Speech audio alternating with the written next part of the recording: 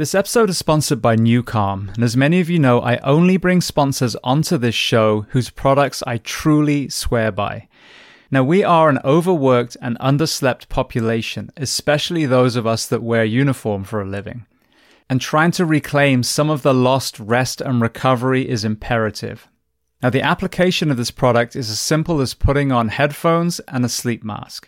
As you listen to music on each of the programs, there is neuroacoustic software beneath that is tapping into the actual frequencies of your brain, whether to upregulate your nervous system or downregulate.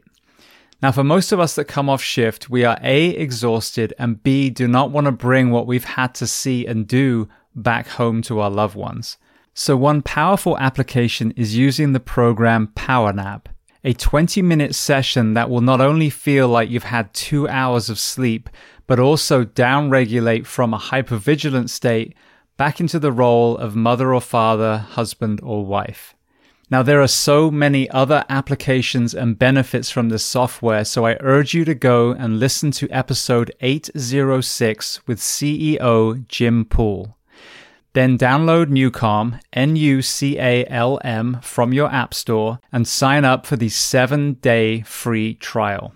Not only will you have an understanding of the origin story and the 4 decades this science has spanned, but also see for yourself the incredible health impact of this life-changing software. And you can find even more information on nucalm.com. Welcome to the Behind the Shield podcast. As always, my name's James Gearing, and this week it is my absolute honor to welcome on the show jiu-jitsu black belt and instructor Charles Harriott. Now, in this conversation, we discuss a host of topics, from Charles's parents' immigration story from Jamaica, his journey into the martial arts, American Kempo, kickboxing, his journey into jiu-jitsu, the paradigm shift he had from student to teacher, his leap of faith out of the corporate world, traveling, and so much more. Now, before we get to this amazing conversation, as I say every week, please just take a moment, go to whichever app you listen to this on, subscribe to the show, leave feedback, and leave a rating. Every single 5-star rating truly does elevate this podcast, therefore making it easier for others to find. And this is a free library of almost 900 episodes now. So all I ask in return is that you help share these incredible men and women's stories so I can get them to every single person on planet Earth who needs to hear them.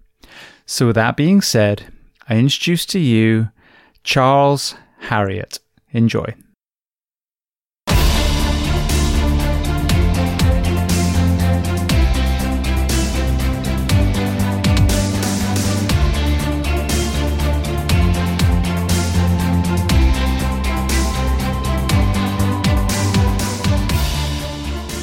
Well, Charles, I want to firstly say thank you so much for taking the time. We just did some rolling here in BJJ Swamp Academy in Gainesville. So I want to thank you firstly for all the times that you've helped me during this. Last time we rolled, you were telling me about staying attached to your partner. So everything that you tell me, I promise you does stay in. Secondly, for coming on the Behind the Shield podcast today. No problem at all, man. So I don't know a whole lot about your early life, so I would love to start at the very beginning. We'll walk through your journey into martial arts, your career side, and then the kind of wanderlust element that combined with jiu-jitsu. So beautiful. Let's start at the very beginning. All right. Where were you born? And tell me a little bit about your family dynamic, what your parents did, how many siblings? I was born in Fort Lauderdale, Florida. Both my parents are naturalized American citizens from Jamaica, and so I was born in Fort Lauderdale. I have 2 sisters, so my elder sister is 4 years older than me, and my younger sister is 2 years younger than me. And when I was 3 turning 4, my parents had the brilliant idea of taking me to see the Teenage Mutant Ninja Turtles movie, the live action movie. And I fell in love with that, and I was doing really crappy cartwheels down the movie theater walkway, and I told my parents that I wanted to be a ninja.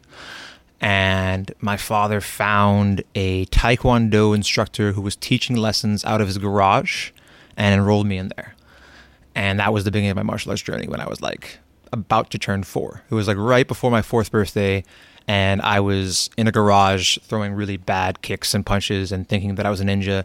And I used to wear my headband because the Karate Kid had the headband. I was like, you did not have to wear a headband. I was like the only kid in class. Like, I want to wear the headband. So like that was the beginning.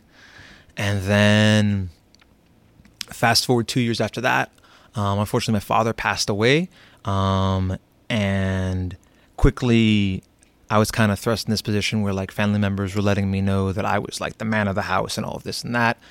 And the only kind of other father figure I had in my life at that point was my Taekwondo instructor. And we returned from the funeral in Jamaica to find out that he has sold the school because he has just gotten married and his new wife has told him that he needs to get a real job. So he sold the school and became a prison guard. I don't ever know what happened to him. I haven't talked to him since then, but he was really nice. He came along, my mom, him, and the new owner of the school to talk to me and like kind of convince me not to quit. And because it wasn't even Taekwondo, it was a karate instructor who took over the gym. And I was really like sad and upset about the whole thing, and they convinced me to stay. I ended up staying doing that. The style of karate they did was called American Kempo. So from age 6 all the way through when I graduated high school at 17, I did that. Along the way in that process, I played school sports, did the normal stuff, was a pretty like, I guess if I wasn't an athlete, I definitely would have been considered a nerd. So I kind of got away with not getting as much of the nerd stigma because I also played sports. But like academically, I was very like studious, so to speak, because my Jamaican culture, like what you hear about with Jamaican culture is a lot of like reggae and Bob Marley and like Rastas and stuff. But like a heavy part of the Jamaican immigrant culture in America is an obsession with academics. And my parents were very, very much pushers of like, we'll support you whatever you want to do, but you got to do your school and you got to take it seriously. And anything that you do in life, try to make sure that you're not just the best, that you're like 10 times better than the next guy. That was the ethos of my household. Just we'll support you, just give it your best. And so I kind of was very heavy into my academics, but I also was heavy still into the martial arts because it was the one constant in my life. And so at the age of 13, I became an instructor at that gym. I got to like assist teaching classes and teach some karate classes up through my teens. And I loved doing that. And teaching in general was always something that I loved. I tutored some of the other kids in school because it just always kind of came easy to me. And then from there on, I ended up going to university. But I don't know if you want my entire like granular life story. I'm going kind of heavy into this. Yeah, no, and actually, I'd like going heavy, but let's go back for a second. I'm obviously an immigrant to this country. Your parents coming from Jamaica, when, for example, Jamaicans made it to England on the Windrush, that was a somewhat negative chapter of British history. They weren't received very well. Now you go to London, for example, there's beautiful, Caribbean culture all over the place. What was their immigration experience? I mean, obviously you lost your dad early, but did your mom story tell about either the pros or the cons? It was a mixed bag. I guess something that could speak to that is the fact if you listen to me speaking, right, I don't have a Jamaican accent. I don't speak patois. That's partially because my mother and father found that because they had accents, it was harder to find work because they were seen as foreign. They weren't like, there was definitely stories of discrimination and things that happened to them. It was, it was the 70s when they got here. So it wasn't like it was the 40s, but it's also not 2023 either, So, but that's part of why my mother was very heavy on, you need to speak properly, you need to conduct yourself with dignity and respect. It was a very big piece of it.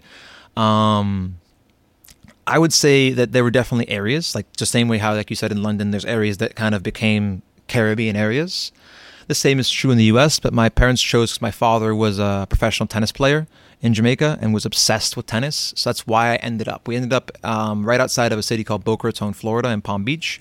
And the reason we ended up there is because he was obsessed with tennis and he was scouting around places to move because they first moved into Miami and they actually had someone break into their house and they were like, we can't keep living here with this crime. We need to move north. And so they were looking at various areas and they found there was just a wealth of tennis courts in Boca Raton, Florida. And they found a house that had a tennis court in the community. And for him, that was it. Right? And so they ended up moving into Boca Raton horribly shortly before he passed away. My elder sister was being taught tennis. She's the eldest. And I was being taught tennis as well. I was at that kind of young, do whatever your elder sibling copycat phase. And she got into an argument with my father one day and decided that she was done playing tennis. And I was next to her. And I remember there was some show coming on Nickelodeon that in the back of my head, I was like, I want to go watch this show. And so when she quit, I was like, I quit too. I want to go home and watch my show. Not realizing like how big of a deal it would be. Because like I know now, like being a grown man and like having my passions, and obviously one day wanting to share them with my kids, that like that probably broke his heart. He brought us home and went to my mom, was like, they're not my kids, they don't want to play tennis. Like I never took it personally or anything, but it's one of those things that I remember, because ironically my younger sister was too young to be taught tennis by my father, and she ended up being the only one of us that went on and actually played tennis in high school and was actually quite good at tennis. Because she was going through our, and she's like, how come, Charles and Melissa have tennis rackets and I don't?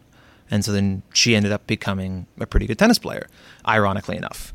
But I would say there was the situation, which I think is very true. I had no idea that there was the stereotype of, I guess, kind of Jamaican industriousness. Because shortly, if I fast forward the story a little bit, after I had graduated college, I ended up in a situation where I had 3 jobs, and one of my coworkers at one of my jobs was like, wow, you're really doubling down on this Jamaican thing. And I'm like, what are you talking about? It's like, yeah, every Jamaican that I've met has like 3-4 jobs for some reason. I had no idea, because it wasn't a stereotype that I had learned from my family, that like there was a stereotype about being Jamaican and having lots of jobs. And so that, I guess, kind of hardworking ethos was something that definitely got passed through to me, because I knew growing up in America that, for example, everyone always asked me where I was from, even though I was born here. And I would say Florida, and they'd be like, yeah, but where are you from? Like, I'm from here. This is where I was born. But I also know that there would be cultural things where, like, just even with the types of food that I ate growing up. And so I think that I also kind of ended up having an affinity towards a lot of the other Caribbean immigrant populations that were in my area. Because in where I grew up, there wasn't that many other Jamaicans, but there's a lot of Spanish-speaking people, a lot of Venezuelans, a lot of Colombians, Dominicans, Puerto Ricans, you name it. And most of the people that I ended up making close friends with growing up, even some of my friends that were from Guyana, Trinidad, like, were not Jamaican, because there just weren't that many Jamaicans in my area. My family friends were Jamaican, who were usually down in Cooper City, Pembroke Pines area, about an hour south of where I lived, and we'd go see them because where my mother's office was. That's where she worked. But I always kind of had an affinity, because I'd go over to their house and I'd be like, oh, we eat plantains, they eat plantains. They call it plátano, but like it's the same food, or like rice and beans. Like the flavoring was close to my family, and that was more familiar. Whereas I went over my other friends' houses who were from, kind of more traditionally American houses, like just the food was very different. And my mom didn't just make Jamaican food. She made Italian food. She made Mexican food. My mom was a really good cook. So because of the culture, she really believed in home cooked meals. So every day, even though my mother was working hard because she's a single mom, and my grandmother had moved in and was working hard, there was a home cooked meal. And so I had the culture shock when I went over some friends' houses where like their normal meal was Chef Boyardee or Kid Cuisine microwave meals. And I was just confused, because Boca Raton, Florida is a very affluent area, and my family was not very affluent. We weren't poor by any means, but we were not mansion rich. And some of the people at the school I was raised in were mansion rich, because I was lucky enough that when I was very young, I took some sort of aptitude test, and I scored very highly, and I ended up getting some partial scholarship to this very prestigious school called Boca Raton Christian School. And so it was a very kind of ritzy school, very great quality education that I was getting. But most of the other people that were at that school were either from, very, very wealthy families, or they were children of the teachers at the school, because one of the perks of being a teacher at the school was that your children got to go there for free. So the only people in my kind of socioeconomic status at the school were the children of the other teachers there, or other people in my situation where they had some sort of a scholarship. And so when I went over their houses, it was very, very culturally different. And so I knew that my family had a different culture and that we were different, but I also knew at the same time that like I wasn't fully Jamaican, because whenever I went to Jamaica a few times as a child, I would meet my cousins in Jamaica and people who were raised in Jamaican culture of that era. Like, okay, well, I'm not Jamaican like they are. Like, I can't speak patois. I get made fun of. I get told I sound Irish when I try and speak patois. And so, like, I'm not that. But, like, here in America at the same time, like, when I'm in America, I'm not American. I'm something else. But when I leave America, I get to be American. I remember I first felt that as a kid, and it got reinforced as I began to travel later as an adult, which was the feeling of, like, it's kind of funny that I'm considered most American once I leave America. I can actually relate to that. I mean, I'm British, born and bred till I was 27. Then I started traveling, and it took me around the world. And then I lived in Japan for a while, and we'll get to Osaka because that's where I lived. And then obviously America, but I spent some time in Australia. And so now I've been here I think it's 21 years now, 22. And so to people here, I sound English. To people at home, I sound American. So I'm stuck in this limbo where as you said, every time I'm in the opposite country, I sound like I'm from where I just left, but not when I'm actually in that country. So it's an interesting kind of paradox. Well, the irony is now after the travel, my accent has changed, because now at this point, like, I speak English, I'm conversational in Spanish, and I'm survival in, like, German and Japanese and a couple other languages just from the traveling. But then also, I did Brazilian jiu-jitsu for all these years, and most of my coaches were Brazilian, and they have a certain way of speaking their English, kind of singing. If you ever had, like, a Brazilian coach that's from certain parts of Brazil, they sing their English a little bit, and I picked that up. I realized that I'm very, very good at mirroring speech patterns. So if I hang out with somebody who English is not their first language, and I feel that I should be shifting my vocabulary so that I'm not speaking beyond what they know, I'll start speaking broken English, because I have some friends from travel, some of my dearest friends, like my friend Marius in Ireland. He's Polish, but he moved to Ireland. He has a very heavy Polish accent, and he lives in Ireland. And so the English even that he's mirroring isn't even American English. And so I hang out with him for a day, and I'm speaking like him. And my girlfriend will tease me. She's just like, who are you right now? Like, this is... But because of all those times of or same thing when I taught English in other places where English wasn't their first language, whether it be Germany or Israel or other spots, I was told by the class, like, hey, like, we love your teaching, but we need you to slow down. You're speaking too fast for us to understand. And the people who are having a hard time are too proud to tell you, but I'm going to tell you, I understand you. But, like, some people here only speak English at jiu-jitsu, like, once a week, twice a week, 3 times a week. So they're not going to be able to absorb at that speed. So I slowed my English down. So then I come back to America, and I start talking like Obama with the really long and drawn out pauses between what I'm saying. So, like, you end up with having this kind of hodgepodge of speech patterns. And so, like, I'm 100% a chameleon in that way when it comes to just understanding, all right, this is the manner of speaking that's appropriate for this time and place. Yeah, it's amazing. I mean, I think the enemy of prejudice is just traveling. It's so true, because there's some places that I've been that, like, when I was growing up were war zones, right? Like, I've been lucky enough to get to go to Cambodia. Like, it was a war zone. When I was a kid, I was learning about what's happening in Cambodia. Like, there was a literal genocide going on.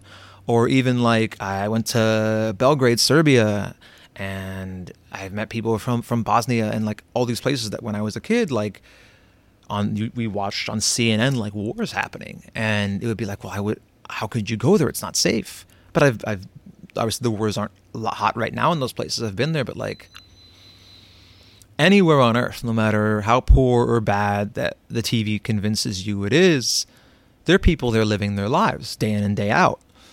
And at the same time, if you look at the stats, like, there's parts of America that are just as bad as those areas that we're worried about. Because I grew up in the time when, like, if you watched the TV long enough and it got late enough, those infomercials would come on. It would be the African boy with the fly in his eye, and for 5 cents a day or something ridiculous like that. And they'd have you convinced that these parts of the world are just, every ounce of everyone is suffering at all times. And aren't you so happy and lucky that you were born and raised in America? And I have to be happy and lucky that I was born and raised where I was, because my parents made the decision for having a better life, that they were to leave the opportunities that they had before them in Jamaica to come to America due to what was going on politically at the time with Michael Manley and the shift of power in Jamaica and their attempts to make the country communist. Now, the country didn't actually become communist, but a lot of people left Jamaica, and a lot of the intellectuals of Jamaica fled, as you saw, to England, Canada, and the U.S. And so my parents made that decision to give me a better life. And so I do appreciate that, but traveling has also let me realize that like you can live a happy life most places on this earth, but most places on this earth also have their problems, right? There's places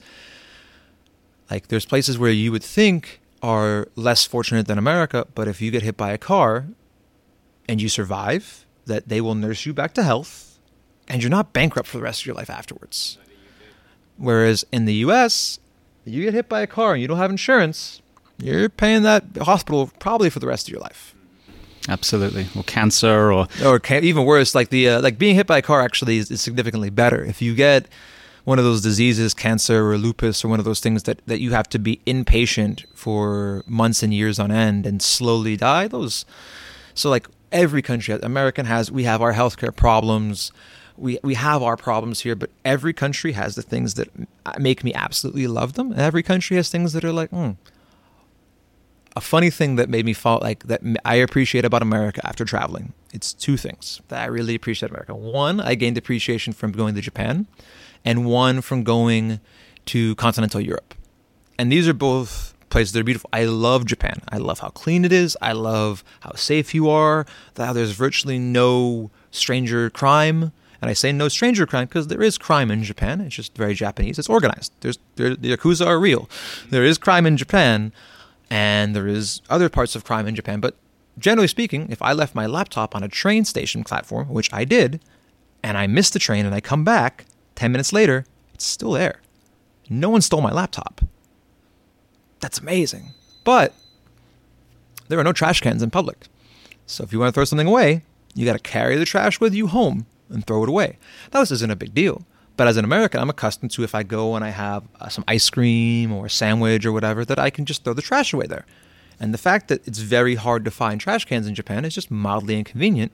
But as an American, I'm used to that. Other thing is, when I was in Netherlands, in kind of I wouldn't say fully suburban, but not a truly urban area. It was like not country, but like not American suburban, but like kind of residential area. There's no bathroom. And places that I'm accustomed to as an American hunting for bathrooms aren't successful. Like in America, if I want to go to the bathroom, I can go to a grocery store. There will be a bathroom for me there. I can go to a department store. There will be a bathroom there. I can go to a shopping center. There's a plethora, pretty much any place, even a tire place, any place that is selling some service. In America, we have public restrooms that are available to people. In Netherlands, I went to a grocery store, ran in circles, no restroom. I went to a shoe store, no restroom. You're pooping a boot. To the point where like I'm looking like a crazy person. Like, luckily I didn't have to poop. I just had to pee, but I'm still like looking very strange, kind of holding my crotch, walking around, looking for a restroom because it just isn't a thing. Now, mind you, I was informed by my Dutch friends later, as I've played about this before. They were like, hey, Charles, like, go to a bar. Pubs have restrooms because people who drink alcohol have to pee a lot. This is very logical. It makes sense. But that's not my go-to. If I'm looking for a public restroom here in America, I'm not going to a bar. That's like the last place, the most disgusting restrooms that you're going to find. Like, I'm not going to a bar for that. It's just these little differences and things I appreciate. And they sound really small, but I'm finding more and more like those little things you enjoy are like some of my favorite things about travel. Because there's certain things that I love about other places and places that I can appreciate about home. I've met people who leave America and then all they do is shit on America. They're like, it's so much better over here. And they have those rose-colored glasses about wherever they're visiting. And I might have been that way a little bit the first time I traveled. But then you realize you talk to people, they're like, they've got their own gripes. Like if you're there for a day, they're just going to show you the hot spots and the cool stuff. And they're going to show you what they're proud of in their town. But hang around a little longer. Like, everywhere has their problems. I've yet to meet any place on earth I've been where everybody is like, yeah, this is great. No problems at all. A-okay. Because if that's the case, you're not talking to everybody. These people that you're staying with might have a charmed life, but there's usually a cost. There's usually someone who's not okay. 100%. I've had guests from all over the world, people that spearheaded the decriminalization of drugs in Portugal, prison superintendents from from Norway, educators from Finland, all the people that are kind of at the forefront of what that country is known to do really well. Yeah. So when you couple humility, which is something that we struggle with in the US, because we'd say we're the best at everything, and I think that we are great at some things, and we definitely need to swallow our pride and learn from other people. But if we take the best of each of the countries, including the US, and we share it around the world, the rising tide lifts all ships. I completely agree. It's funny that you mentioned this, because those are some really amazing things, right? Because that cool problem they had, that they didn't have enough people to fill those prisons in the Scandinavian countries, and how they've proven that decriminalizing drug addiction and treating it as an illness versus as a crime has been, like, Portugal hasn't imploded, right? It's not anarchy. There's not fire in the streets. It's the opposite. Like, people are realizing, like, oh, like, this person is in pain. Like, they didn't decide one day that they want to, be on the streets, like, hooked on meth or heroin. Something else messed up probably happened, and they unfortunately reached for the wrong release valve to try and self-medicate, and then things didn't work out. 100%. Yeah. Well, even if you think of it financially, if you take an addict and then you put them in prison, you've taken someone who, let's say that they're struggling, so they're probably on welfare at some point, if in this example. So they're using tax, and then you put them into prison where you're using tax. But you take someone who's struggling with addiction and you help them heal, and they go back to work. Now you've taken someone who was using tax into someone who's paying tax. So even if you don't care about humans, which you should, fiscally, it makes sense that way too. No, I like that you did that, because I'm always a big fan of that, because I know, like, it's putting yourself outside of yourself, because as humans, we tend to think, like, I have this set of morals, so does everybody. But no, like, there's some people who care about the human factor and they're very empathetic. Other people are like, it's just brass tacks. You need to have personal responsibility and blah, blah, blah. And we don't want to make things fine. If we're just going to be cold, heartless pragmatists, it's not actually pragmatic to spend all of our money putting everybody in isolation. It's really, not to mention that, like, the mental health of the people, because anything that you do, like, there's the mental health of the people that are imprisoned, but then I know very few people who have taken up jobs in the penitentiary, having to be a prison guard or prison warden or any of those things, who don't experience some mental and experiential damage from being in that tense, conflicted, and angry environment all day, every day, day in and day out, where they're worried that the people around them are fictitiously or actually out to get them, because like, you've deprived someone of their liberty and freedom. And mind you, these people have done crimes to get in there, ostensibly, if they weren't wrongfully convicted, but it's still an adversarial relationship, where there was definitely, if you go back just 20, 30 years in this country, like, you could make something of yourself in prison. You could learn a trade, you could get a college degree. There were all these programs so you came out and didn't go back, which have unfortunately, I think, mostly been pretty gutted at this point. Yeah, and even the addiction programs, I think a lot of them have been kind of scooped out too. I want to get to the American Kempo. Yeah. I was big into martial arts. It was the Karate Kid that really got me into it. I'm a little bit older than you. And then, I had Bruce Lee posters everywhere. I even had a Wing Chun dummy. Had no idea how to use it. I would just kind of, like, fling my arms into it. I get it. But I used to read all the British martial arts. Combat was one. Martial arts magazines. I think it was Martial Art Monthly or something. I forget now. But when I think of American Kempo, is that Ed Parker? Yep. And that was Elvis' style, wasn't it? Yeah. Ed Parker was a Hawaiian guy. I believe he's not, or he moved to Hawaii.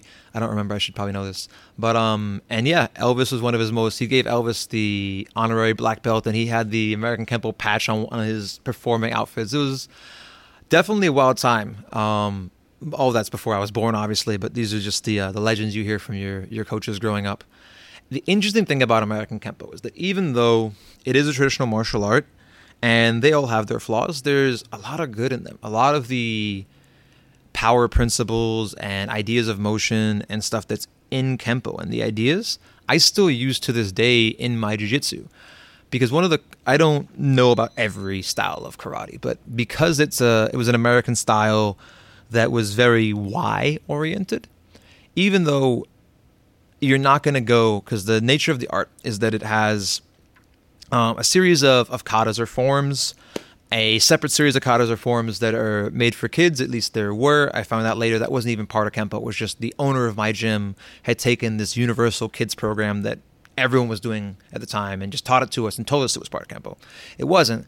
But the big thing that is Kempo is these self-defense techniques, right? Because self-defense was the thing of the era. I think it was partially a branding maneuver so people didn't get sued. No, we're not fighting. We're doing self-defense. Because if you look at almost anybody in any martial art who does sparring, who actually does fight, at the end of the day, like you're fighting. Now we want to have the mental values that you're taught the kids, right? Respect, honesty, discipline, self-control, etc. And I think that most owners of child-focused martial arts programs understand that the parents of their students have no desire for them to be world champions in whatever martial art it is. Their parents want their kid to stop talking back to them. They want their kid to be responsible. They want their kid to be respectful. They want the internal values of the martial art. And at least for me, it was very clear that the gym I came up in, because you could debatably call it a McDojo by today's standards, but I don't think that it was. I think that the style itself, and obviously I'm going to be a little biased because at least thinking about what I learned and how applicable it was, the basics, the punches, kicks, elbows, knees, the stances, the footwork, the timing that I learned in that martial art, that then I used in both point karate and then later on kickboxing, they worked. And we would regularly spar. Now, mind you, was I, with the hand techniques I had, going to beat someone who had been boxing? Absolutely not. My hands were garbage back then. They're slightly less garbage now. But we sparred, and we sparred every week.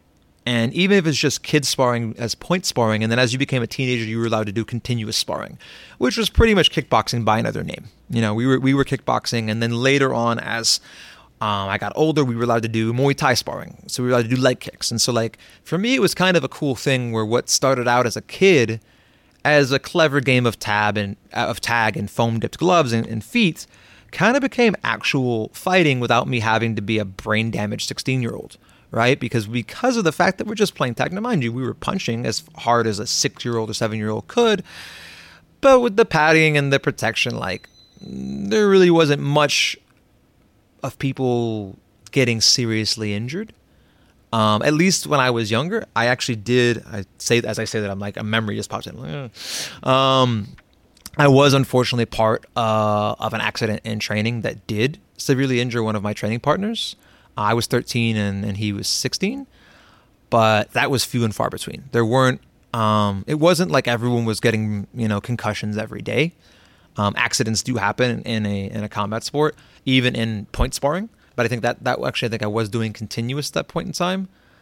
But long story short, what, in my opinion, makes Brazilian Jiu-Jitsu and MMA and kickboxing and Muay Thai and all of the martial arts that I think that have a bit more respect post-UFC is just the fact that they are being applied against a fully resisting opponent. It's not the art itself that I think is any better or worse. I think it's simply the addition of realism to the training. Once you add the idea of this person is going to be aggressive, this person's going to be strong, this person's not going to let you do the move, it definitely improves your ability to train. Which isn't to say that martial arts that don't have that are entirely useless, because to this day, I'll still steal stuff from martial arts like that. Like, I do moves that I learned from watching Aikido. If you go back and watch Shinya Aoki, he was doing Aikido moves and snapping people's arms for a little while there in Japan. And so these moves work. It's just, if you're preparing for prize fighting, you don't do a traditional, kata-based martial art. You can gain skills because you're still going to be in better shape, have better coordination, be more prepared to strike and fight than a person who doesn't train at all, which, if I remember correctly, in the 90s and early 2000s, that was the advertisement. The advertisement was that you're being prepared to defend yourself against an untrained person. And I think in solving that problem, they do a decent job. But in the age where it's become almost fashionable to train martial arts, well, the average guy at the bar might know something. So suddenly, it's not going to be quite as easy. This person has at least seen UFC. They at least understand that if I just fall on this guy, he probably is not going to be able to punch or kick me. Even if he's got no grappling, just someone who's played football. Like if you've ever tried to grapple a high-level collegiate or a professional American football player who's a lineman or a linebacker, their sense of balance, coordination, and timing is impeccable. Now, they're not going to necessarily beat a trained grappler, but if all you've ever done in your life is, say, a traditional martial art with punches and kicks, and you're trying to defend yourself from a 300-pound NFL lineman, I think it's going to go badly. Mm-hmm. It would for me. I think it's going to go badly for most people. And I think that especially when I was young, I thought I was a ninja. Because I learned from whatever medium I was reading or watching at the time that ninjas began their training at 4 years old, and I began my training at 4 years old. So I'm a ninja. And so I genuinely believed up through elementary and middle school that I was unstoppable, that there was no possible way that I could lose at anything involving fighting, because reasonably, I do this every day. Because I did train every day. Every day after school I trained, and I trained on Saturdays. I only didn't train on Sundays because my family had me going to church. Otherwise, I would train on Sundays. And so for my entire childhood, I've been doing this thing, playing this game of tag at that point in time, and then later on more. I had a sense that, why wouldn't I win? But because of the nature of the style, every style has its gaps. I never liked punching. I was really powerful with legs, and I was very good at doing kicks, especially side kicks and round kicks. And I didn't fathom the idea that the fact that I hadn't done boxing and wasn't very good at it would be a problem. And as I went on and was always very comfortable cross-training, I would train with people who were boxers, and I'd be, oh, this really sucks when this guy steps inside and punches me in the face. This isn't fun. I don't like this very much. I should get better at that. And then later on, when I came up here to college, midway in my college, I went to an MMA gym, and they dropped me in the ring against one of their pro fighters the first day. And I did decent against the first one, who was a boxer. I kicked him a bunch, and that kind of scared him. He punched me a bunch. That kind of scared me. Felt pretty even. Like, all right, look at me. My traditional martial arts have served me well. Second person they dropped me was a wrestler. He'd only been training for 3 years. At this point in time, I'm like 20, 21 years old maybe. And so I've been training at this point, depending on how I do my math, like almost 20 years I've been training, 15, 16, 17 years, depending on if you're going to count me training in a garage at 4 as actual training. But he's been training 3 or 4 years, and he just double-legged me and double-legged me and double-legged me and double-legged me. There was nothing I could do about it. And I was like, what have I been doing? Because mind you, because I actually had a pretty forward-facing karate studio towards the end of my time, after the 16, I think, they had what we called ground fighting. So we were starting the grapple because the owner of the gym kind of had a sense that like he had to keep us from quitting because we'd been training for so long. So not everyone was like me, trained since they were 4, but like that people need to learn new things. So we did some kali on our knees. I did stick fighting. We did a little bit of judo. He would have seminars where a judoka would come in, or we had this MMA guy come in who his name was Trevor Sherman, and he did the MMA seminar for us. And so we knew basic positions. I knew Keizagatami, I knew side control, which I think he called cross mount, and we knew a few positions, and I knew how to do a guillotine. But we didn't even call it the guillotine back then. I think they called it the anaconda, because I didn't know that in the guillotine that your arm was what was submitting them. I would just squeeze them as hard as I could with my legs, and people would tap. And I thought that I was doing guillotine right. I thought I just had to hold their head so they didn't get away. Like, my understanding of grappling was so like beyond Mickey Mouse, because the only people I had to grapple down there were other people who were karate guys. And so like I was the one-eyed man in the land of the blind. It's like I was the best grappler at my non-grappling school, and my best technique was a headlock. I would just headlock people and I would win, and so I thought I could grapple. So when I was in the ring, I'm just going to do and then I met actual grapplers, and I was like, oh, this is a whole different thing. Like, as obsessed as I've been with punching and kicking for all these years, they've been with strangling people and positions, and apparently there's more to it than just doing a headlock. I had the same kind of journey. I started martial arts a lot later than you, but probably like mid-teens, I think I was. Got into Taekwondo for a tiny bit, then got into Shotokan for a while, and then got into the WTF, so the ITF Taekwondo. Actually did well. I mean, won national tournaments, all kinds of stuff. And then what was next? Boxing. And Jesus, was that a humbling experience. And then Muay Thai. Like, I can't just skip on one leg now because they just kicked the other one. And then jiu-jitsu. And it was just like this, you do okay and then you get chopped down again. You do okay and get chopped down. But it's a beautiful journey of humility. But it was funny because I agree with you, especially for kids, the semi-contact, the point sparring, I think is great because they're just moving. They're almost, flowing with each other. Conversely, when I started MMA in California, it was shootbox, Vanderlei Silva and those guys. And coach just asked today, like, how long have you been doing jiu-jitsu? And I said, technically almost 20 years, because that was my first time. Now, it wasn't consistent at all. 20 years ago was my first exposure. But we learned almost nothing. It was just Fight Club. You just kicked the shit out of each other. That's so true. But it's so bad. Like I said, my first day, I was in the cage with a pro.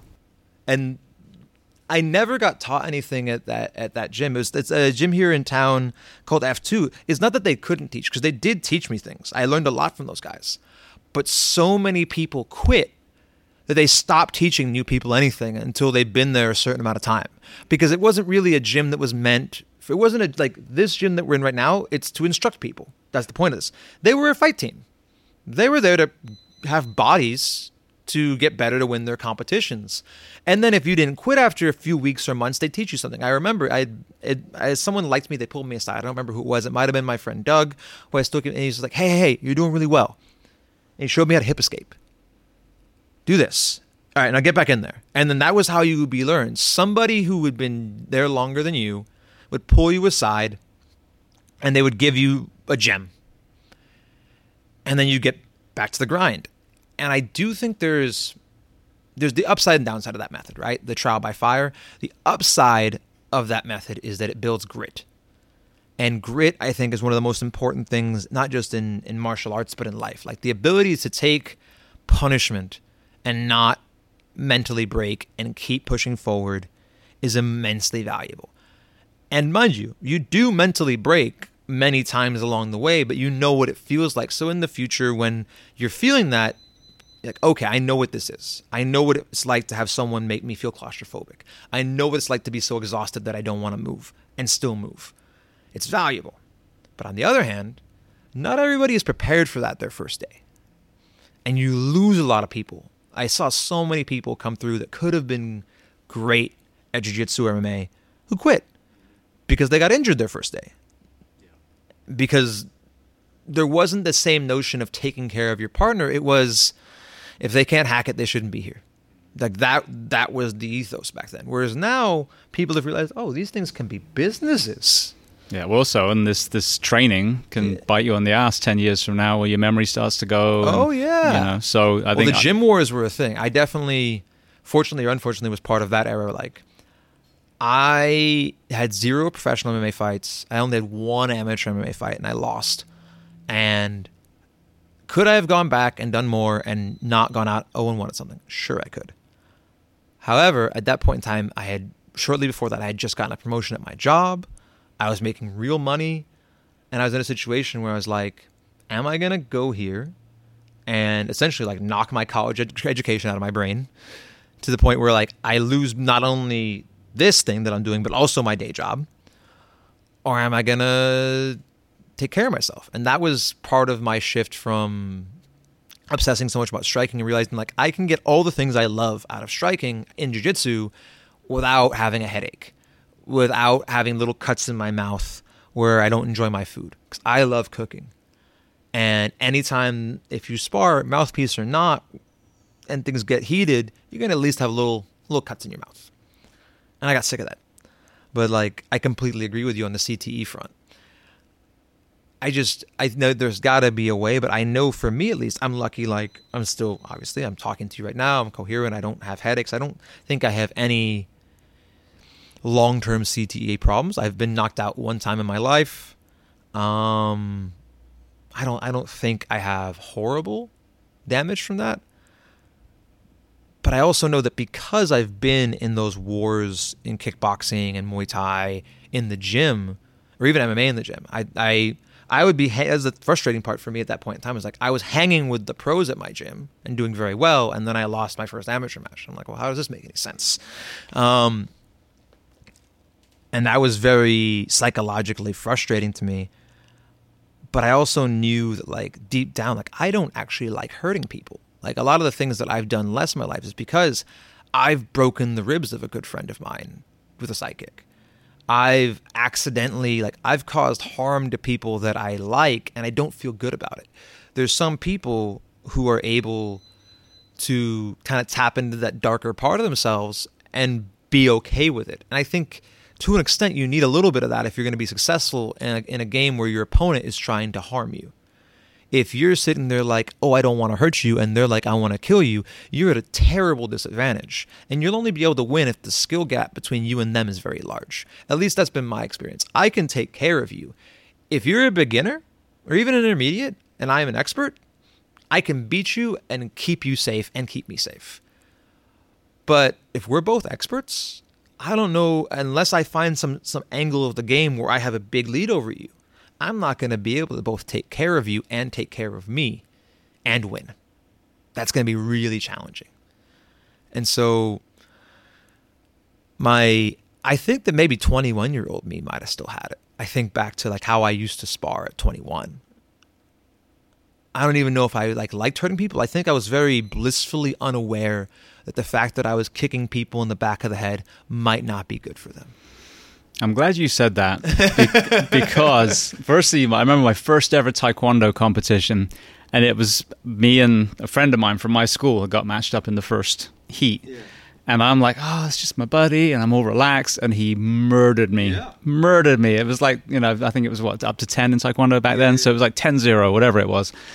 And so I was like, oh, shit. So the next tournament I fought in, I just was able to turn. But we're talking about, again, semi-contact, tippy-tap at this point. I did end up doing WTF, which is you could knock them out with your feet later in life. But then I had to tap in. But after shoot box and, boxing and Muay Thai down in Orlando, I just knew, all right, I'm not a fighter. And that's okay. I've put myself in a place where, okay, I've had people, some pretty good people, try and knock me out and hurt me and everything, and I survived. So I'm not a giant pussy. But at the same time, I am not a fighter. And I'm not going to masquerade, oh, I could do that if I just... No. As you said, I have chosen my health and my time with my kids and all these other things over it. So even here, they're like, oh, you're going to compete? Like, no, I have competed. I've done a jiu-jitsu tournament with my son. It was awesome. Both of us got silver. Awesome. I didn't roll with him. But that was an amazing father-son moment. But it was just, there's a certain point where you're like, I've done that, checked the box. I still train to this day. I love it. I still do striking on a bag in my garage sometimes. But it's a really powerful thing to look yourself in a mirror and go, I would not be a good fighter. That's okay. And I think that for me, it's one of those things where like, I'm confident that I could be good if I only took matches that I shouldn't be in, right? Like if I get paired up with people that shouldn't be in the ring with me, I could do great because the skill gap between me and them would be big enough that I can take care of us. But at the end of the day, the whole point is to eventually face someone who's actually at your level. And in that moment, there's the person who wants it more is going to win. And I know that I still have it to an extent, because I know that at least when it comes to jiu-jitsu, with striking, it's less. I don't like harming people. And like, I think to me, especially because I have like very specific incidents where like, I have directly caused harm to someone else's future. And like, it's not something for what? This was supposed to be fun. We were supposed to be having fun together. And now like you've got broken bones in your face or in your ribs or things. And so like, I don't need more of that on my conscience. But at the same time, like, I've been given both. I've been given the other side from some friends of mine who are like, it's, I guess a bit colder, but the whole view is like, Charles, you're being disrespectful to that man by giving him anything less than your best, because he signed up to test himself. He didn't sign up to be taken care of by you. And when I think about that, that's the only way that I'm usually able to turn off the empathy in that moment. And just, you're right, I'm supposed to be trying to win. Now, that being said, especially now in jiu-jitsu, like culturally, jiu-jitsu has changed, I'd say, as it gets more professional and there's more money involved. In that there used to kind of be an unspoken rule.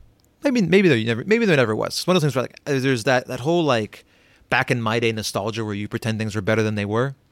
So maybe there never was. But for me personally, giving your opponent time to tap is something that I've always cared about. If I have a submission on you, I'm going to pause and look at you and be like, hey, this is going to go soon. Please tap. Before I do something. And even then, depending on the tournament, like, this is a tournament for a $5 medal, I'm not going to break and tear all the ligaments in your knee for a $5 medal. Like, maybe I have a strange morality. I might mess your ankle up a little bit for a $5 medal because I know you're going to be better in 2 weeks. But I know the rehab time for a torn MCL because I've torn my MCL. I know the rehab time for torn meniscus. I've torn both of them. And so this medal ain't worth that. And so, like, I should be good enough to strangle you or something, but you should be reasonable enough to tap before your stuff breaks. But culturally, it's becoming more and more common. The guys just don't tap. And then you're seeing these horrific breaks on people's shoulders and elbows and knees. And to me, like, the thing that made me fall in love with jiu-jitsu was the fact that I have a choice of how much force I have to apply to solve a problem. Before I knew jiu-jitsu, if I had to solve a problem that was a physical altercation, I had to strike you. I had to kick you in the leg and the knee and the ribs and punch you in the face. I had to cause you bodily harm to convince you to stop. Whereas the power of jiu-jitsu is like, I can restrain you and cause you minimal harm. In the case of a grappling match, I should be able to put you in a checkmate position where you and I both know you lost. If I can't do that, then in my opinion, it means I don't actually have as much control of you as I think. I haven't actually won as completely as I can. But now, because of the fact that, like, if I break your leg, it's pretty decisive who won. Mm-hmm. But I've never liked that feeling. And I've had people who have broken their own leg trying to escape submissions that I was holding them in. I wasn't trying to finish. I was holding on. And they didn't know how to get out. And they did the wrong thing. And I hear it. I can feel their leg. Clack, clack, clack. And I'm like, oh, why? And so at least in training outside of in competition, it's debatable. I think that in the competitions for money, when you know that your opponent is trying to break you as well, you should probably be willing to break them too.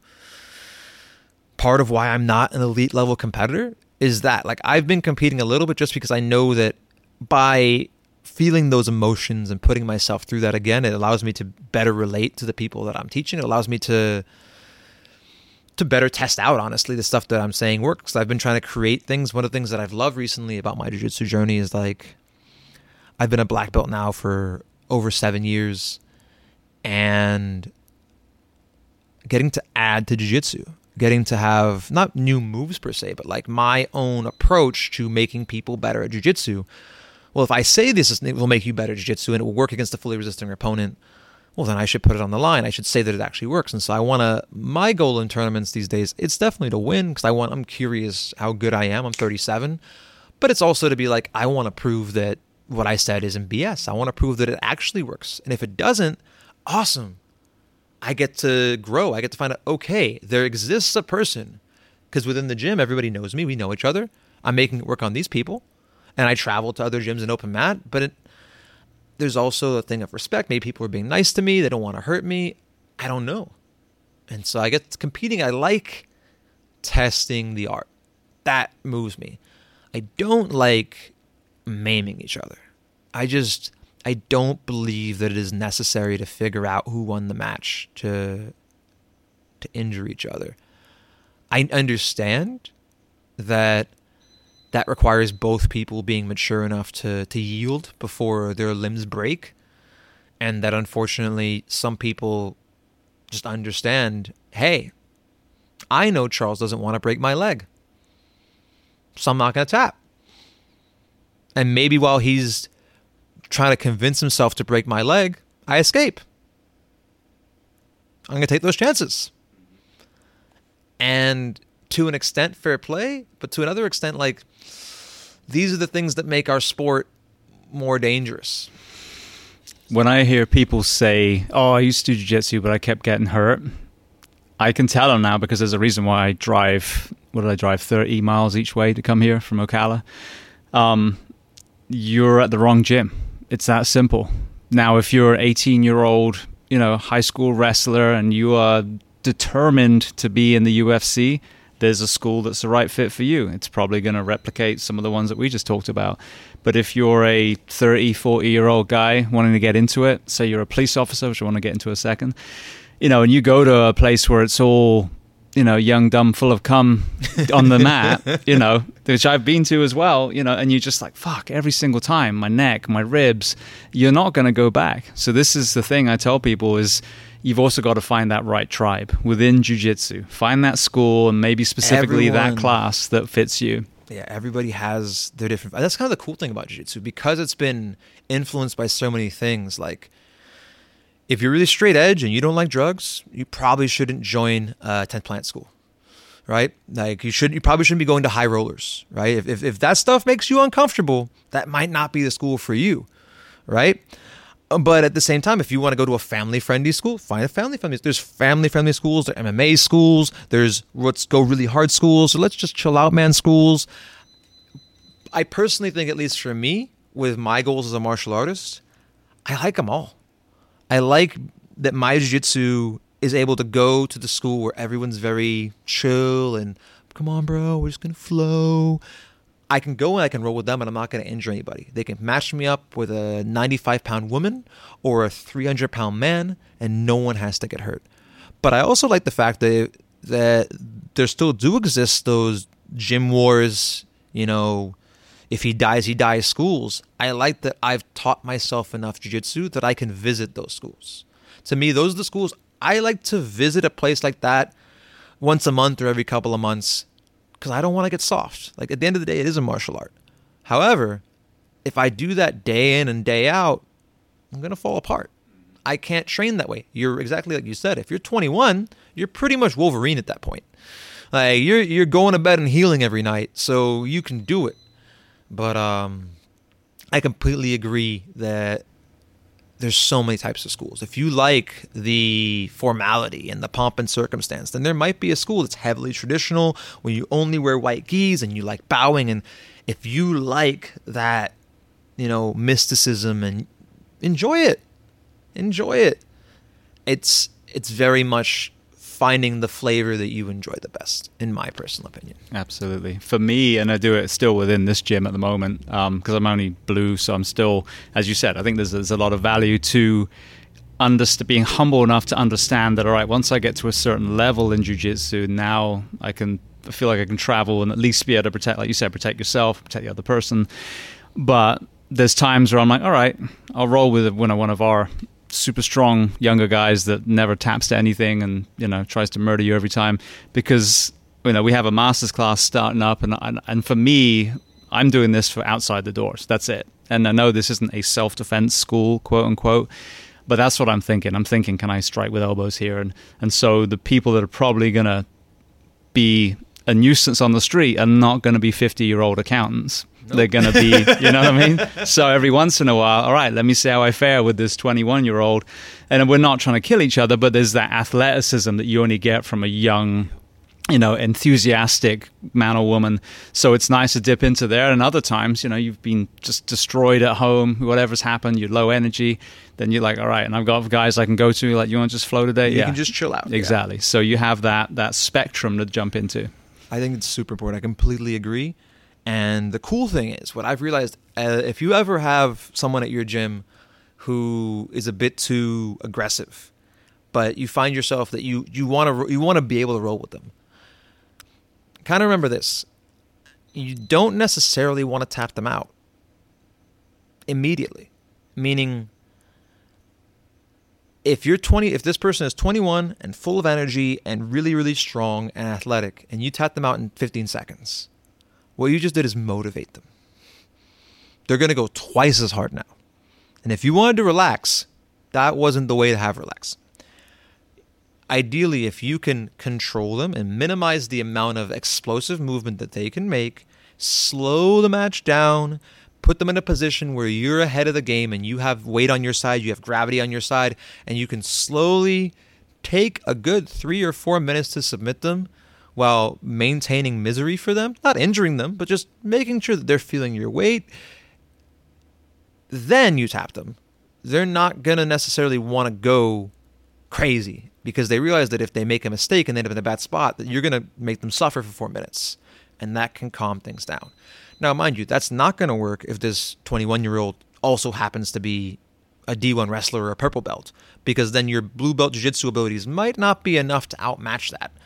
But I'm mainly talking about the people who are a little bit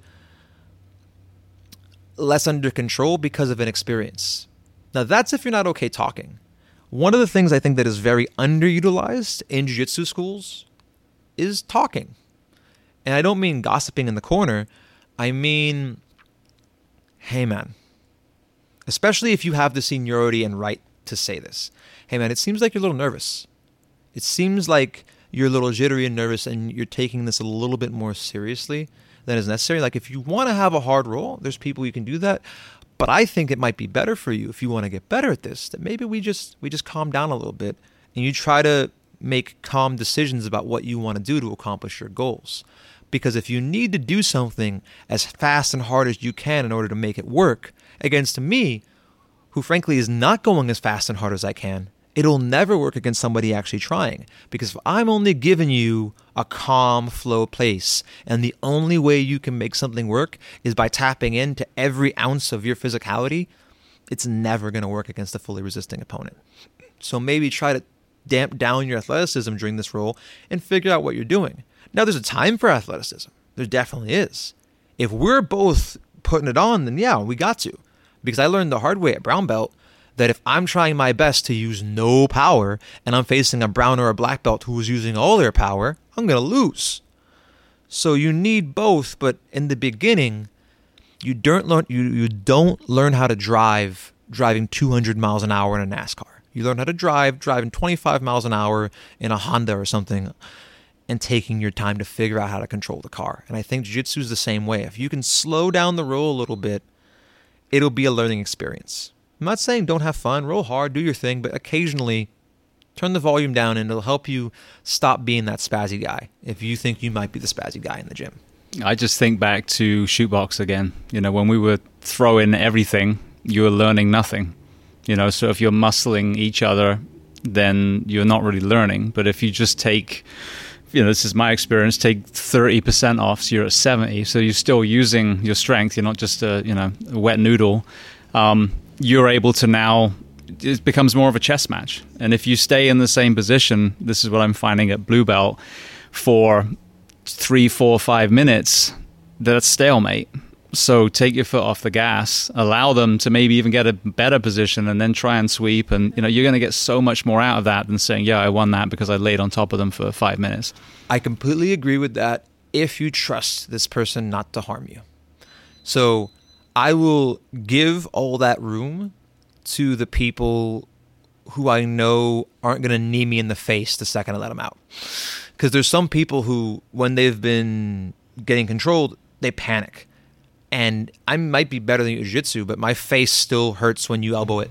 I got poked today. And so I will let people out to work if those people have shown me that when I let them out, I don't get a black eye out of it. So unfortunately, if someone has shown you that you can't trust them not to punch you in the head, they might be someone you got to give a boring roll to. Or, like I said, have that conversation like, hey, I can keep you here for the rest of the round. Or I can let you out. but you got to promise me you're not going to flail and punch me in the head. Communication. Well, you touched a second ago on control, and something I wanted to ask you. There's all these conversations about law enforcement, and there's all these horrific videos of basically undertrained officers. And again, that could be their own lack of ownership. It could be a complete lack of support from their department, a lack of understanding of where the bar should be, et cetera, et cetera. So I'm not picking on the individual solely. But, you know, the three cops trying to restrain one person and failing, the one that turns into a boxing match where they're literally squaring off with someone they're supposed to be cuffing. It seems to me wrestling, judo, jiu-jitsu, you know, that kind of area of martial arts seems to be the most appropriate, especially for, and I don't think most people appreciate this, an altercation that you're not trying to just win, but you have to restrain them while people are watching and filming and put them in cuffs. Like, I have problems just trying to get a choke or a tap, no matter getting one arm cuffed and the other arm cuffed. So through this journey of jiu-jitsu, what is your perception of, you know, grappling in law enforcement, and how do we continue to promote that to get more agencies on board? I've been pretty lucky. I've actually taught. I don't think I've ever taught at a police department, but I've taught various law enforcement officers over the years. From back when I taught American Kempo, I actually, I taught all kinds of stuff back then. Cause there's a few of the officers would bring their various weapons that they had, and I got to show them how to swing them around. I think it was a fun job for a 14-year-old, because I remember that for whatever reason, they switched away from. They used to use those the old nightsticks that had the kind of the tonfa shape. Yeah, the tonfa. Yeah, handle. And so that was the thing. But the Florida department had switched away to the kind of like snap extend stick, and I remember we had, for whatever reason, I don't know why, I got to help, and why they chose to let a 14, 15-year-old teach police officers how to hit things, I don't know, but I had the gig and it was awesome. But into now helping various gyms, like for example, my friend Phil runs a gym south of Chicago, about an hour south. I'm forgetting the name of the town, that is called Fernali. I can't pronounce it. It's an Irish thing. Fernida. I can't pronounce it properly. But he runs a gym, and it's made for law enforcement. The whole idea, and I've been kind of obsessed with the notion of like, what do you need to do? And two main things. You need to, one, stand up, right? Because you don't, as a law enforcement officer, you don't want to be laying on the floor getting kicked in the head by a suspect. That sounds horrible. As a person in life, you don't want to be kicked in the head by anybody. But and then the second thing is you want to be able to maintain control as efficiently as you can. And so I think by adding that requirement of yourself, of personal efficiency, especially because as a law enforcement officer, you're wearing all your gear, 20, 30, 40 pounds of gear sometimes. If all you have is, I'm just going to go really hard, you're going to be exhausted really fast. And so I think there's definitely a place for it. I think that the biggest thing is shifting it, because you talk about, earlier you said the word self-defense. And the problem with self-defense isn't the techniques or the moves or what they teach. While there are some suspicious moves that are taught by some of these experts, we'll presume and pretend that what they're teaching is actually good. Imagine that every move taught by a self-defense expert was perfect. It's the nature of how it's taught. The nature of how it's taught is, all right, we're going to go away for the weekend, and we're going to learn this. And then we're never going to train it again, and we're going to assume that you guys all got it. Right? Right. Whether it be women's self-defense, law enforcement self-defense, the notion that I'm going to give you 3 to 6 hours, maybe I'm going to be generous, that you're giving a real intensive 8 to 16 hours in a weekend, and now you're Batman, I think is just laughable. But the people who teach these courses are very, very charismatic, and oftentimes I've seen it. I've seen women I know in the past who have been like, "Yeah, Charles, I can defend myself now. Like I'm blah blah blah." And I'm like, "Okay, what'd you do? Like, have you joined a gym? Are you training regularly?" No, I they gave me this little like pokey thing that they give them. Oh yeah, they gave me this little thing, and I took a class for 3 hours, and I'm safe now. Now, to an extent, some of these social things that are taught in those things are really valuable, because if you don't look weak, if you don't look like a victim, you're less likely to be chosen to be victimized. And that part of it, I think, is invaluable. However, I think it's very dangerous to essentially put these people in the position that I was in when I was 11 or 12, where I thought I was Superman, when I was in fact completely untested. And if I've never had to do these things under adrenaline, under stress, and I don't maintain those skills, it's going to be very hard to react properly in those scenarios, especially with adrenaline. And even worse, when you see yourself on film. I know that for me, when I'm competing in a jiu-jitsu tournament or an MMA match or any sort of match, and I see people filming, well, in my head it's like, oh, I hope I don't screw up on camera. Everyone's going to see this. And that adds more adrenaline. Adrenaline is the friend of habituated behavior and the enemy of new things. When your blood pumps, boom, you're not thinking, what was that move that I just learned yesterday? You're going to do what you've been doing for the longest. And if what you've been doing for the longest is punching a guy in the head, you're going to punch a guy in the head. If what you've been doing for the longest is whatever, that's all you're going to do. Or you might just freeze. I don't believe that most police officers, because unless it's their first day on the job, they have had an altercation before. But I think that if you're not confident that this stuff works because you have those reps, I think that confidence comes from success.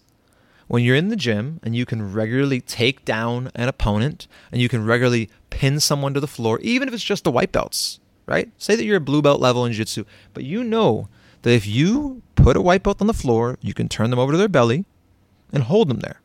That means you can probably handcuff them. Great. Now get a white belt that goes to the gym. Be a little bit harder. And now maybe try a fellow blue belt and you keep progressing. But the thing is, say you do that once. One week, say you train a year and then you quit. In a year, you'll probably still be able to do that. 2 years pass, 3 years pass. You're going to get rusty.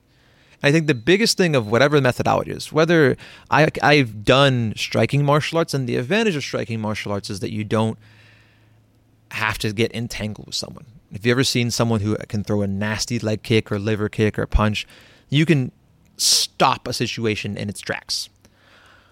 But as you said, you're being filmed, and you're going to have to justify to the world why you found it necessary to put this person unconscious. And it might be valid, right? There's definitely a valid reason to knock somebody unconscious in the situation of being a police officer if that person is attacking you and trying to harm you or has been attacking someone else. But if there's a situation where, say, that you just simply have to trespass somebody, this person's not violent. This person just is somewhere they're not supposed to be, which means ideally, as a police officer, you should be able to remove them from where they are and take them outside or take them to the police station. But no one should die for that, right? If this person struggles and is annoying, they shouldn't need to be unconscious or you should be able to carry them along and move them. And I think that the more that you practice these things and habituate them, you can be successful. I really do think that the notion of educating yourself in general principles of how to move a person. If I want to move a piece of someone, I go to the end of the lever and I move it. If I want to attach myself to someone, I go deep to the core of their body and I attach myself to them. If I want to stand up and someone's trying to hold me down, well, I have to stop them from being able to attach to me while I move into space and get to my feet. That's 3 sentences. You don't have to know all the moves. I don't think that you need to be a jiu-jitsu ace who can win tournaments and know all these moves. But if you have general principles and you can follow them intelligently, I think that you can successfully do your job and keep things safe. All that being said, I don't think that it's inappropriate if the situation is needed that you can do it MMA style. Meaning, if this person has a weapon or this person has, harmed you and they won't put their hand behind their back and you have to punch them in the ribs to have their hand open, I don't think that is inappropriate use of force. I think that it's going to get you. Now, it's a difference if you keep punching the ribs and break a rib and puncture their lung. Well, that wasn't you hitting them in order to make compliance happen. That was you probably trying to kill them or getting your frustrations out. So there's a line. Like, I think that striking has its place when used appropriately. I don't think that it needs to be the only tool, which is part of what I fell in love with jiu-jitsu. When I realized that like I can stop a scenario without having to break someone's ribs. I can stop a scenario without having to break someone's arm even. And ironically enough, because of some of the stuff that I've taught, I've been able to use, ironically, I do a submission when I have my people's back. I stop choking people because people are really good at stopping chokes, but they're really bad at defending hammerlocks. So I actually regularly put people's hands behind their back as a submission. Oh, really? As a joke. Like a half Nelson. Not even a half Nelson, just literally, I just have their hand and I just keep pulling. Like the old WWF hammerlock. And I realized that I can do it pretty consistently, and it's frankly, like, I understand why that's where you put people's hands when you handcuff them. Like, it works. Absolutely. Well, I want to get to your kind of leap of faith out of the corporate world, but before we do, what were the principles and philosophies that kept you into jiu-jitsu and made you dive in so deeply when so many people fall off at blue belt, purple belt, etc.? Obviously, I was frustrated about the fact that somebody who only trained 2 or 3 years could beat me when I had been training over a decade. That bothered me.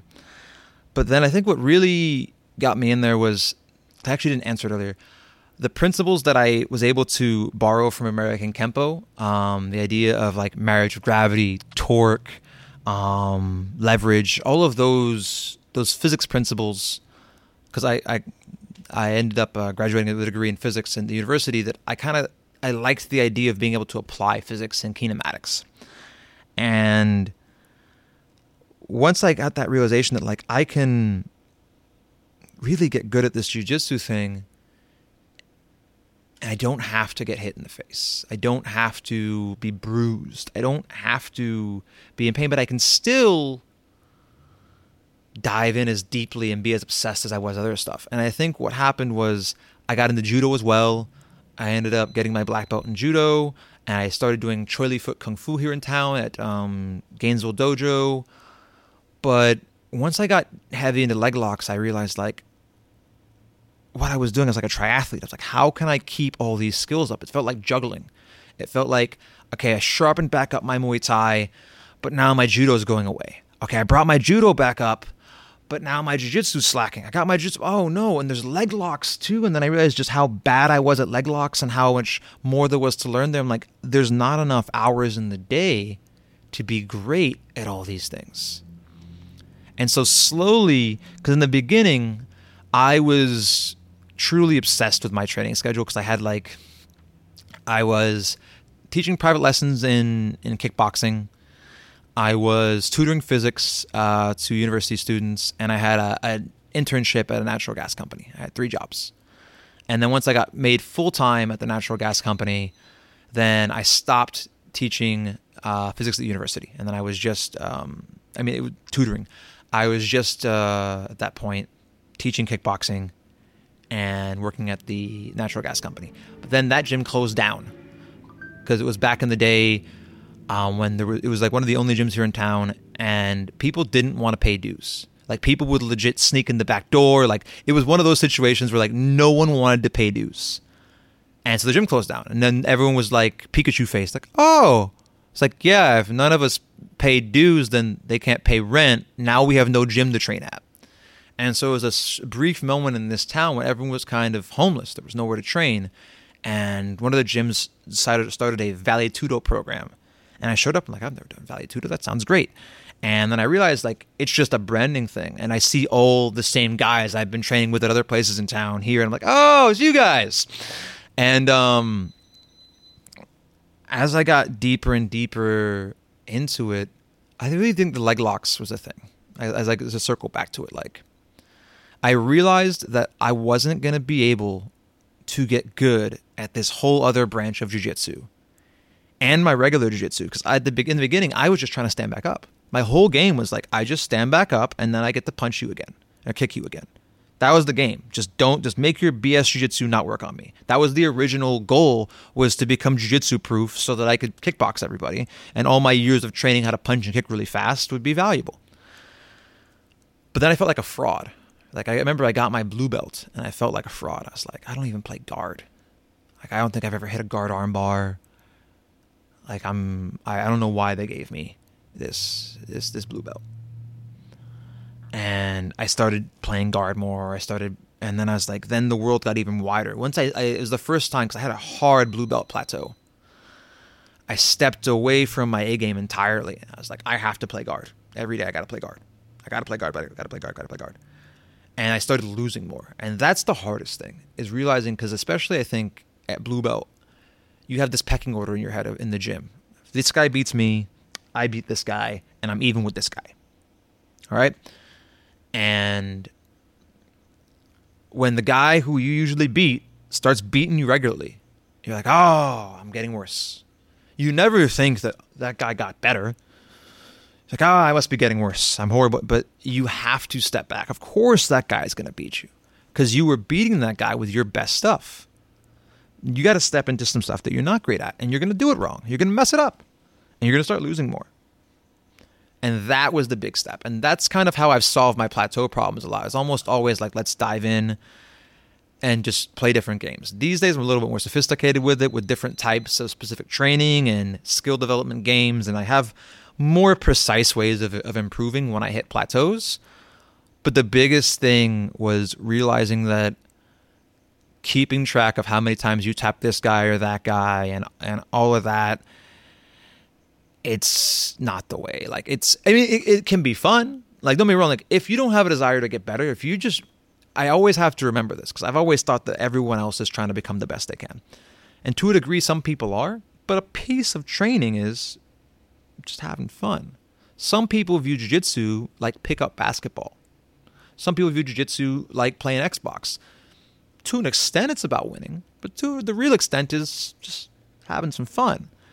And I always try to be careful. Like, I don't want to foist this serious hermit growth mentality upon people who don't want it, because there is a value in jiu-jitsu as community and jiu-jitsu as stress relief. And I never want to discount the value of that.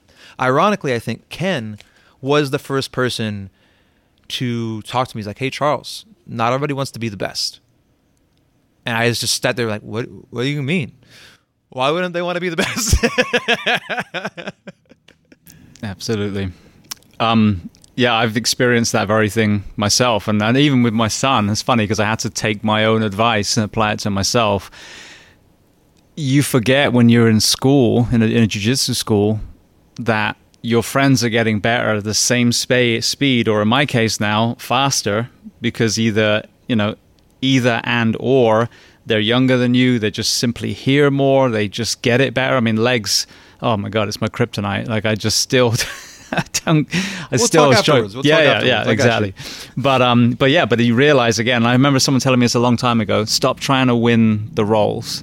And I get what they mean. I totally get what they mean. And stop counting all that stuff. And as soon as I did, like, you're on a boat, on a stream, you are moving. And it may not be a speedboat, and you may not be, rafting in the canyon somewhere. But if you get off the boat, you're never going to move forward again. But if you get on, maybe you'll find some paddles. Maybe you'll speed up a little bit. But that, again, is where the humility comes in jiu-jitsu. Stop looking at everyone else and enjoy your own journey. It's also, I think, learning that this person tapping you out in a given role isn't a representation of they are better at jiu-jitsu than you.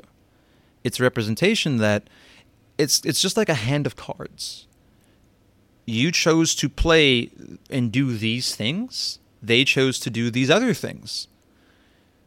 In that moment, in that day, they came together and they ended up on top. To me, it's almost always a lesson. I look at the discrete movements and I'm like, okay, if someone responds this way to this thing that I did, it has these consequences, or can have these consequences. And you only get that if you really look at how the match plays out.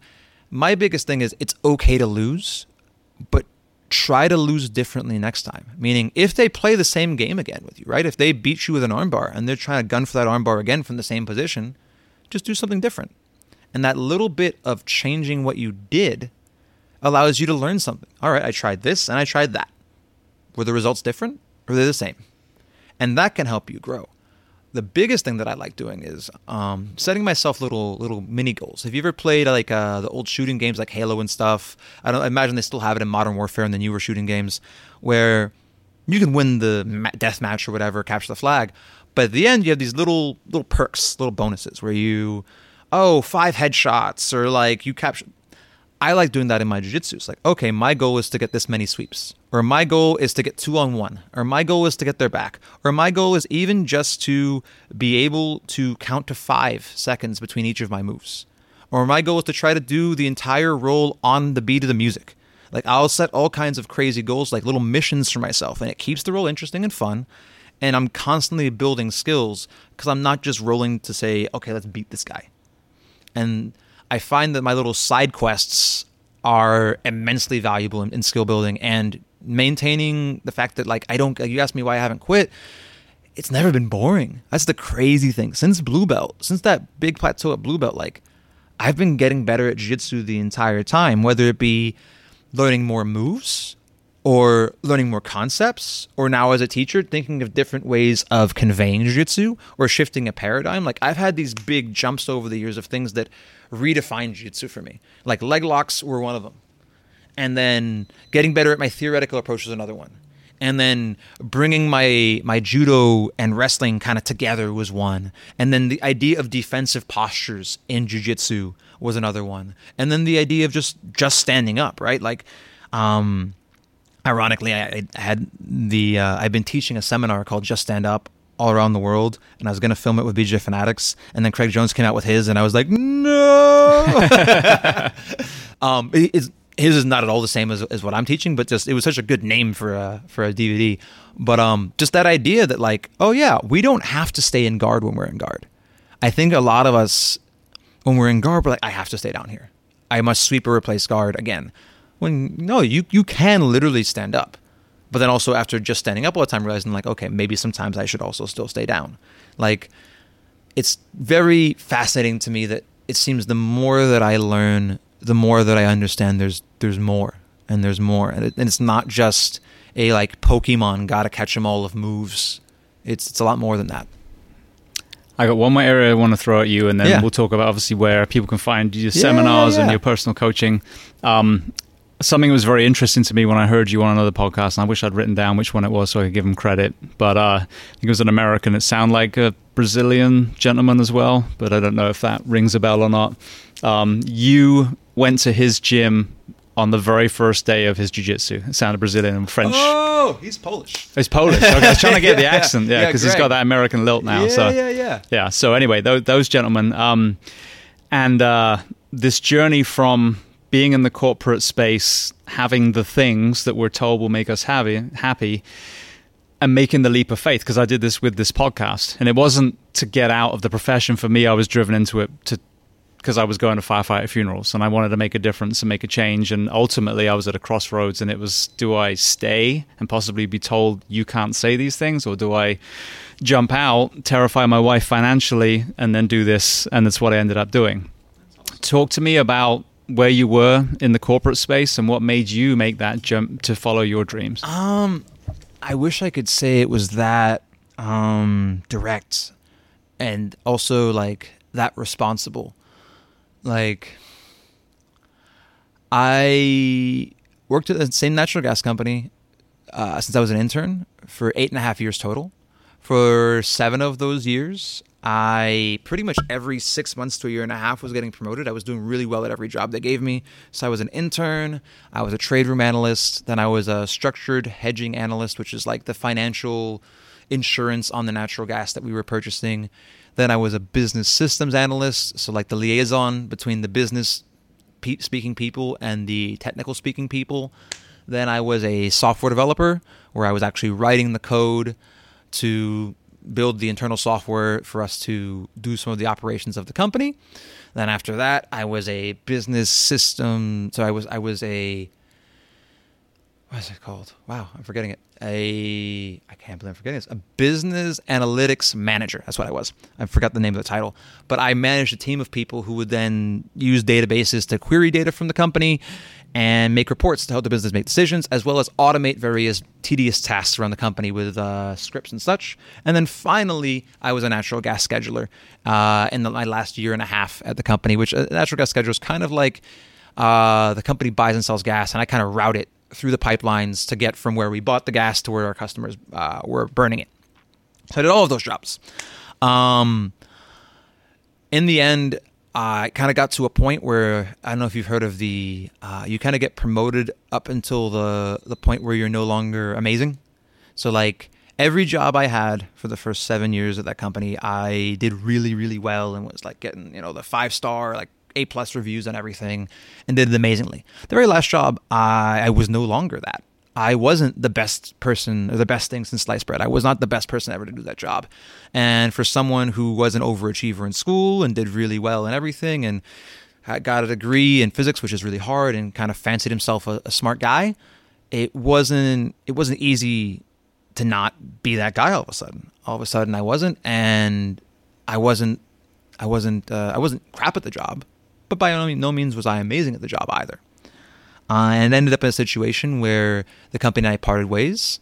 And the moment was, I was at home and I looked at my resume, and I was like the youngest person to do this and do that and had all this success. And I was like, I knew I could get another job. But then I was like, and then what? And I had been very frugal with my money, lived far beneath my means. And so I had a good savings. And I had a mortgage, and I figured out that I could Airbnb my place, and that would pay my mortgage. I never had any other bills. I owned my car outright. And I was like, so I can leave.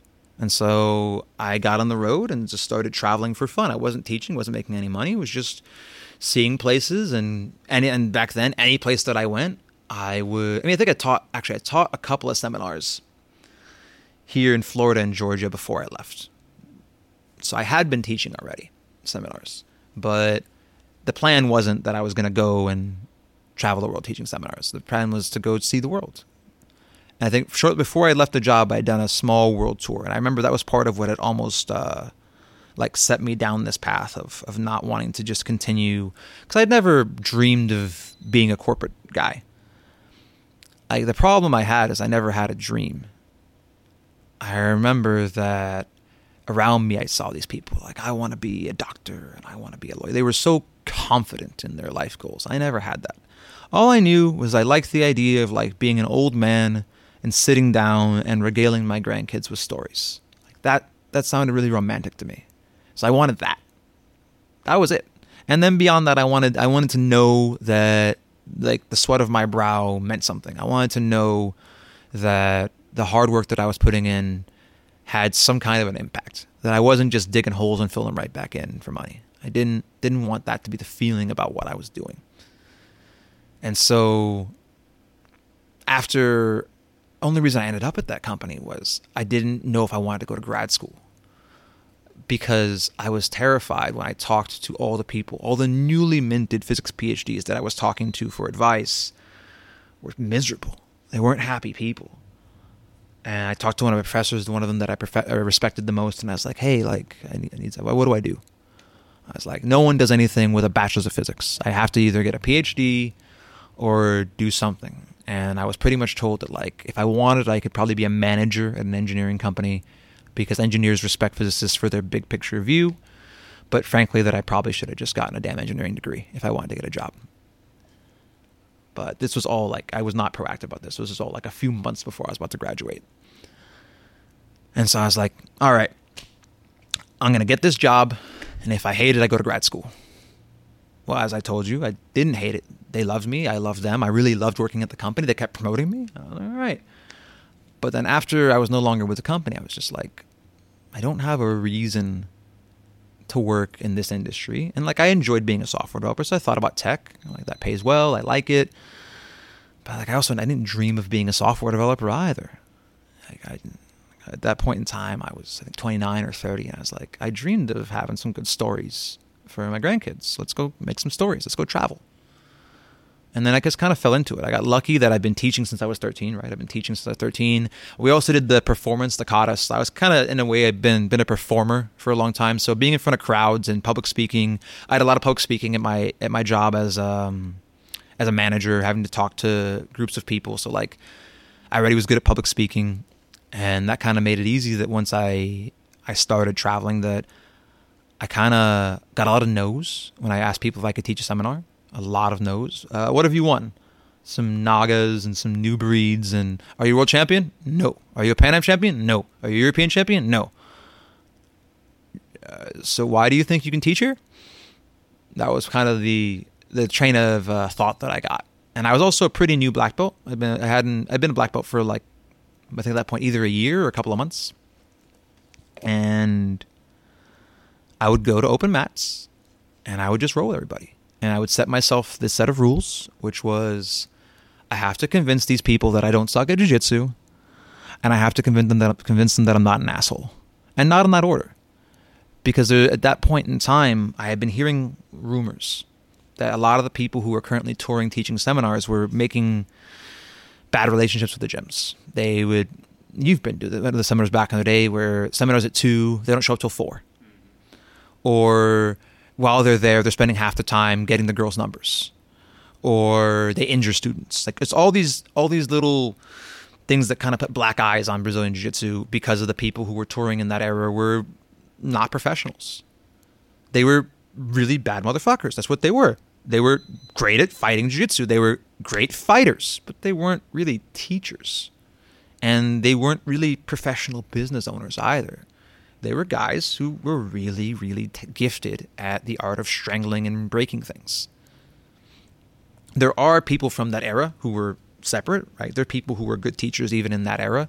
But I benefited from the bad experiences that people around the world had with those people who were just fighters. And so once I showed them, like, hey, I'm sitting in the corner teaching one of their white belts something or helping people out. And mind you, when I'm rolling, I'm trying to make sure that I leave a good impression, which means I can't get beat up. I have to win, but I cannot injure anybody in my winning. I have to make sure I do so with control. And even also, back then, I was thinking of the egos. So if this is the owner of the gym, I am not going to tap him out in front of his students unless he strikes me as one of those people who wants it. Because there's gym owners who are just gym owners. Then there's gym owners that are psychopaths. And by psychopaths, I mean they're still the fighter they were when they were 21, and they still have that fire inside them. And if I'm nice to them, they will lose respect for me. And I have to figure out who you are when I'm rolling with you. Because I'm too nice to you, you're going to think I suck or that I'm soft, and you're not going to book me for a seminar. But if you're not that guy and I tap you out in front of your students, I'm going to hurt your pride and your ego, and you're not going to invite me back for a seminar.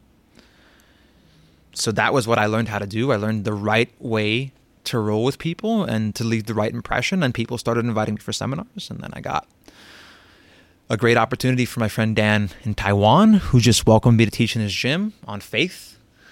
And after I taught in his gym and the adventures I had there with him, he actually hooked me up with a spot getting to take the Craig Jones heel hooker camp in Thailand. And so I got to go over there and meet all these people who'd be crazy enough to fly all the way to Thailand to take a jiu-jitsu seminar. Met a lot of cool people there. And I got recommended to Christian Galgart, which is how I got the gig, being sponsored to travel by BJJ Globetrotters, and became a teacher for them. And then I got lucky that one of my friends who used to train here in town at Marcelo Garcia's ended up being one of the instructors for Bernardo Faria. And so I got to go train with them using my same method of rolling but not injuring him in there. Managed to leave an impression on Bernardo and those guys. And Mike Zenga asked me to roll one day, and I rolled with him. And then after we finished rolling, I guess he decided I didn't suck at jiu-jitsu and handed me a check and said, would you like to make an instructional for BJJ Fanatics? And I got to make an instructional for BJJ Fanatics, and that was the beginning. And that kind of is what brings me into kind of my current life. Actually, no, that's kind of my previous life. Because at that point, then I was traveling the world about 10 months out of the year, teaching seminars and studying and trying to make instructionals for Fanatics. These days, I'm making a shift this year. I'm still traveling, but I want to be able to do more online stuff. So I've started a Patreon. I'm posting more on Instagram and YouTube. And I'm designing more instructionals that are going to be on Fanatics with the goal of being able to do more distance learning and build people up remotely, whether it be Zoom lessons. I'm going to be doing not instructionals, because instructionals are usually in a certain format. It's going to be more of an actual course where I want to make actual classes where you would watch the video and you would do this day's video today, and then you do tomorrow's video tomorrow, and that it actually is taking you through a progression with actual goals and measurable skills that you want to have at the end of this course, versus most of even the best taught instructionals on BJJ Fanatics, mine included, we're giving you knowledge. And we're going to tell you kind of how we want you to develop that knowledge, but it's mostly we're giving you the information processing. And now there's the ecological guys, who I love, who are also giving you some games, some ways to practice and build skills. And I think that you need both. I'm not 100% ecological, where it's just like all of jiu-jitsu will magically appear if you just play games. But I'm also not just drilling, because I've always hated dead drilling. And so I think that that's my view on the whole thing, and I hope to be able to make an impact. I've had a really lot of success and really been happy with the Patreon model and being here in Gainesville more and teaching more private lessons, because I love private lessons. I love getting to know exactly what your personal problems are and kind of together devise a plan and then get feedback from you guys. You're like, okay, I did this, and we can tweak and guide people and help them on their journey. Because I only have one body and I have certain gifts and disadvantages, and so do you. And so getting to solve your problems is like getting to play the game through a second time on a video game as a different character. And so like, I really love teaching private lessons. So beautiful. Well, I know we're going to be mindful of your time. People listening, how do they find you on social media, and what about the website? So my name is Charles Harriott, spelled Harriott. That's pretty much how to find me everywhere. So on Instagram, it's Charles Harriott. On Patreon, it's patreon.com/Charles Harriott. On YouTube, it's Charles Harriott. And on BJJ Fanatics, you type in, once again, my name, Charles Harriott. My website is charlesharriott.com. So it should be pretty easy. I did pretty good of buying up all of my internet real estate. My last name is spelt oddly enough that there's not many Charles Harriotts out there. So at this point in time, there's a special that I'm running, meaning if you join the Patreon this month, you will not only get a 15-minute jiu-jitsu diagnostic and any of the things, but also I'll double it to a half an hour, because I realized that I want to just talk to people longer anyway, and kind of set a plan for your jiu-jitsu journey.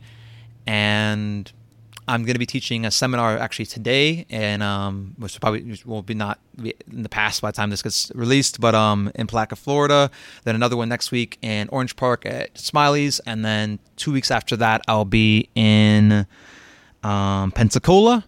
And then my friend Chris Paines and I are doing a full USA tour. We're starting here in Florida, going through Georgia, Tennessee, over to Austin, Texas, California, Denver, Philadelphia, and Connecticut. And that'll all be in the end of March and April. And all those information will be on my website, charlesharriott.com, in the coming days. Beautiful. Well, we could talk about a whole bunch of stuff. I mean, a time in Osaka, for example, but I would do a part two. I would usually do this. I made the mistake of booking something after this. We can do a part two, and this experience is once again just lighting the fire under me to do my own podcast more, because I've recorded some. I just haven't had the courage you've had to actually properly release it. So I'm gonna take this as more motivation to release mine. So I'll talk to you. I'll have you on my podcast, or I'll come back on this one again.